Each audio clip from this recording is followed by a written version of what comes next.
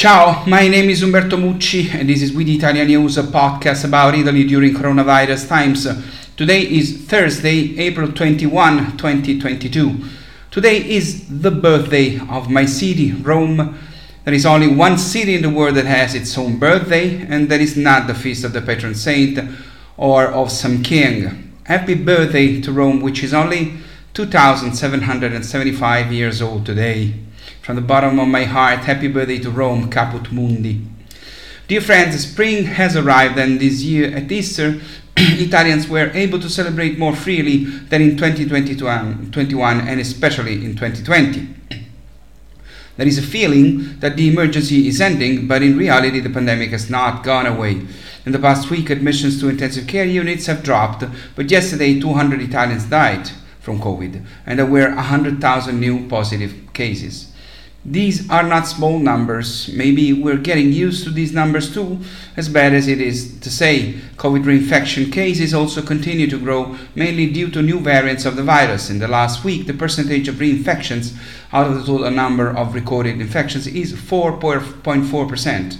These cases affect in particular people with the first diagnosis of COVID notified more than 7 months ago. In addition, more women than men are reinfected, and more Italians in the 12-49 age group than people aged 50 and over. Moreover, that the virus has not decreased its circulation is shown by another surprising data.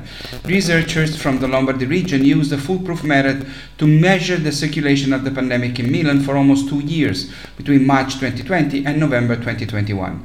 This method is monitoring of wastewater, where those who test positive for the virus release the coronavirus when they go to the bathroom. The amount of virus circulating in Milan, and thus presumably throughout Italy, in November of last year is higher than that of the terrible first wave in March 2020. It is only slightly lower than the November 2020 wave, and again higher than the spring 2021 wave. Nearly a year of vaccination campaign has not reduced the presence of the virus among us, but the drop of severe cases is clear. In Milan, hospitalizations dropped from about 2,800 in November 2020 to just over 200 a year later. But infections have not declined because vaccines protect against severe cases, but not against infection. Asymptomatic positives who do not appear in any official statistics were and are evidently several more than we thought and think. Many of them have received the vaccine doses and do not even suspect that they have been infected.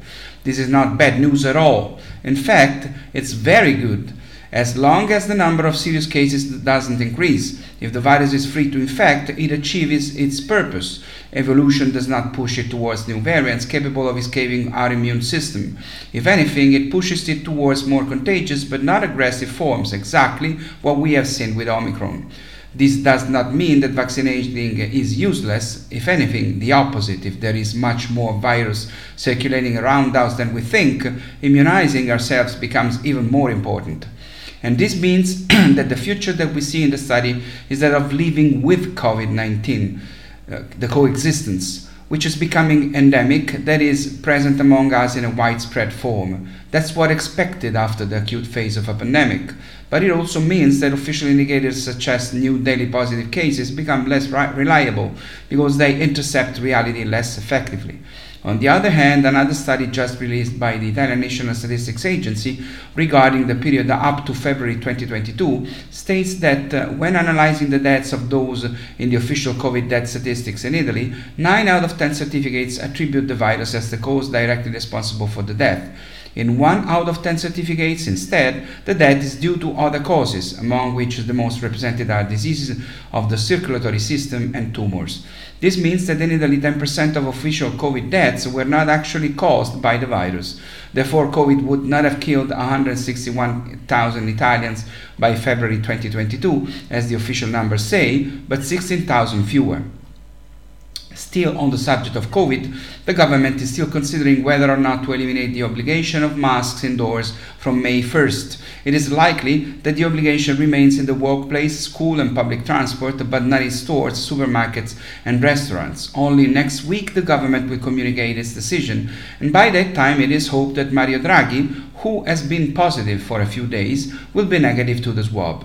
Draghi is well, is asymptomatic, and continues to work from home in Umbria, carrying out his job but without meeting other people.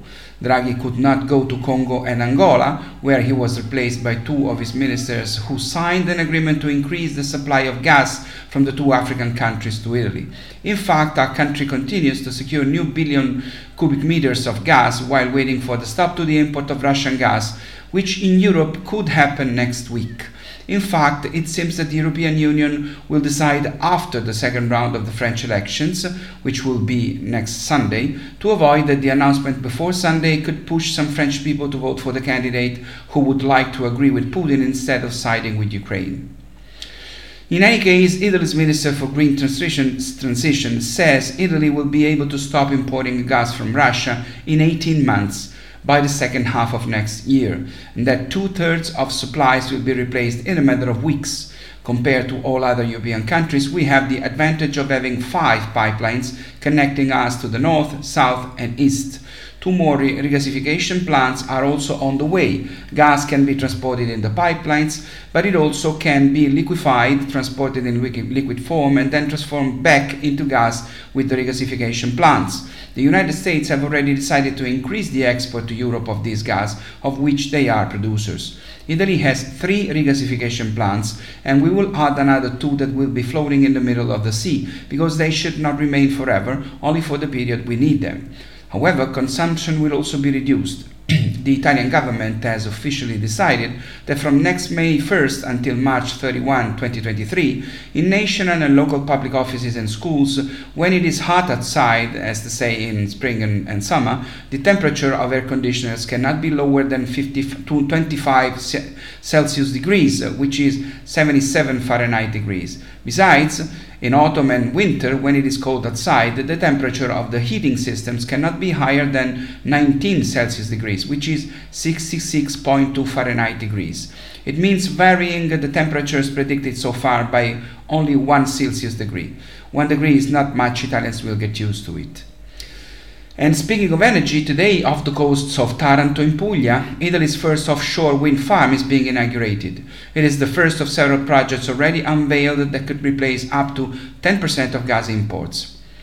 This new plant is not only the first to be built in Italy, it is also the first ever in the Mediterranean Sea, with an installed capacity of 30 megawatts, able to meet the energy demand of 60,000 people. It is the first step of a path that could transform the Italian seas in the hub of southern Europe for wind energy. In the last year in Italy, there has been an exponential growth in the number of projects presented by operators in this sector, with an increase of 500% compared to 2020. The technologies, especially Italian, have made a leap forward with more efficient rotors and blades, and especially thanks to the floating plants. These plants are made off the coast, so as not to be visible and then overcome the opposition of the local population, and especially to go to intercept the winds where they are stronger and more constant, thus allowing projects finally to be profitable. Future plans will be concentrated mostly between Sicily and Sardinia and along the coasts of Puglia, where the wind is more favorable. I previously told you that today is Rome's birthday, and to celebrate it I want to tell you about a wonderful new success of an excellence of my city, the Bambin Gesù Pediatric Hospital, which is using a groundbreaking new therapy that has shown preclinical promise that may lead to stopping the growth of inoperable tumors in children. Researchers there have developed a potential treatment for aggressive brain tumors, which are inoperable and have so far been without any effective treatment. The therapy consists of a mixture of CAR-T gene therapy and pharmaceutical therapy, which has been shown to curb the growth of the tumors in a laboratory setting. It's still a preclinical trial, but it's a fantastic hope for treating and saving millions of children around the world. And it is also another gift that Italian researchers and science gives to the whole world. With Italian News, we'll be back next Thursday. We're taking another break next Monday, because next Monday is April 25th. In Italy, we celebrate the liberation of a country in that day, the liberation of a country from fascism. And I will be at the Sicily Rome American Cemetery in Nettuno, near Rome, to thank and to pay homage and respect to the 7,845 American soldiers buried there, and also to the 3,095 missing in actions whose bodies were never recovered and are remembered there at the Sicily Rome American Cemetery in Nettuno.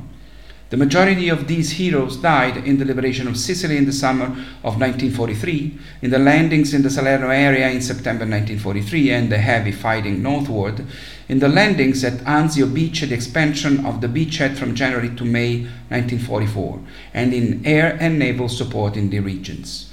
I personally, and all of us at We the Italians, will never forget their sacrifice. They came from each one of the 50 American states to die here for our freedom.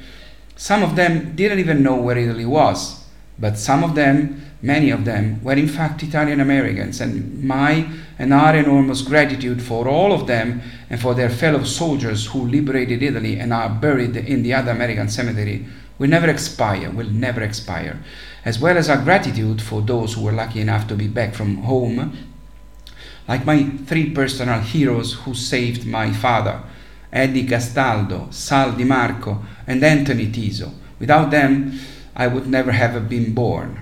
Once again, 2 flags, 1 heart. Thanks very much for seeing and listening to this episode. Please stay safe, please take care. I'll see you next Thursday. Thanks everybody. This was We the Italian News. My name is Umberto Mucci. Ciao from Rome.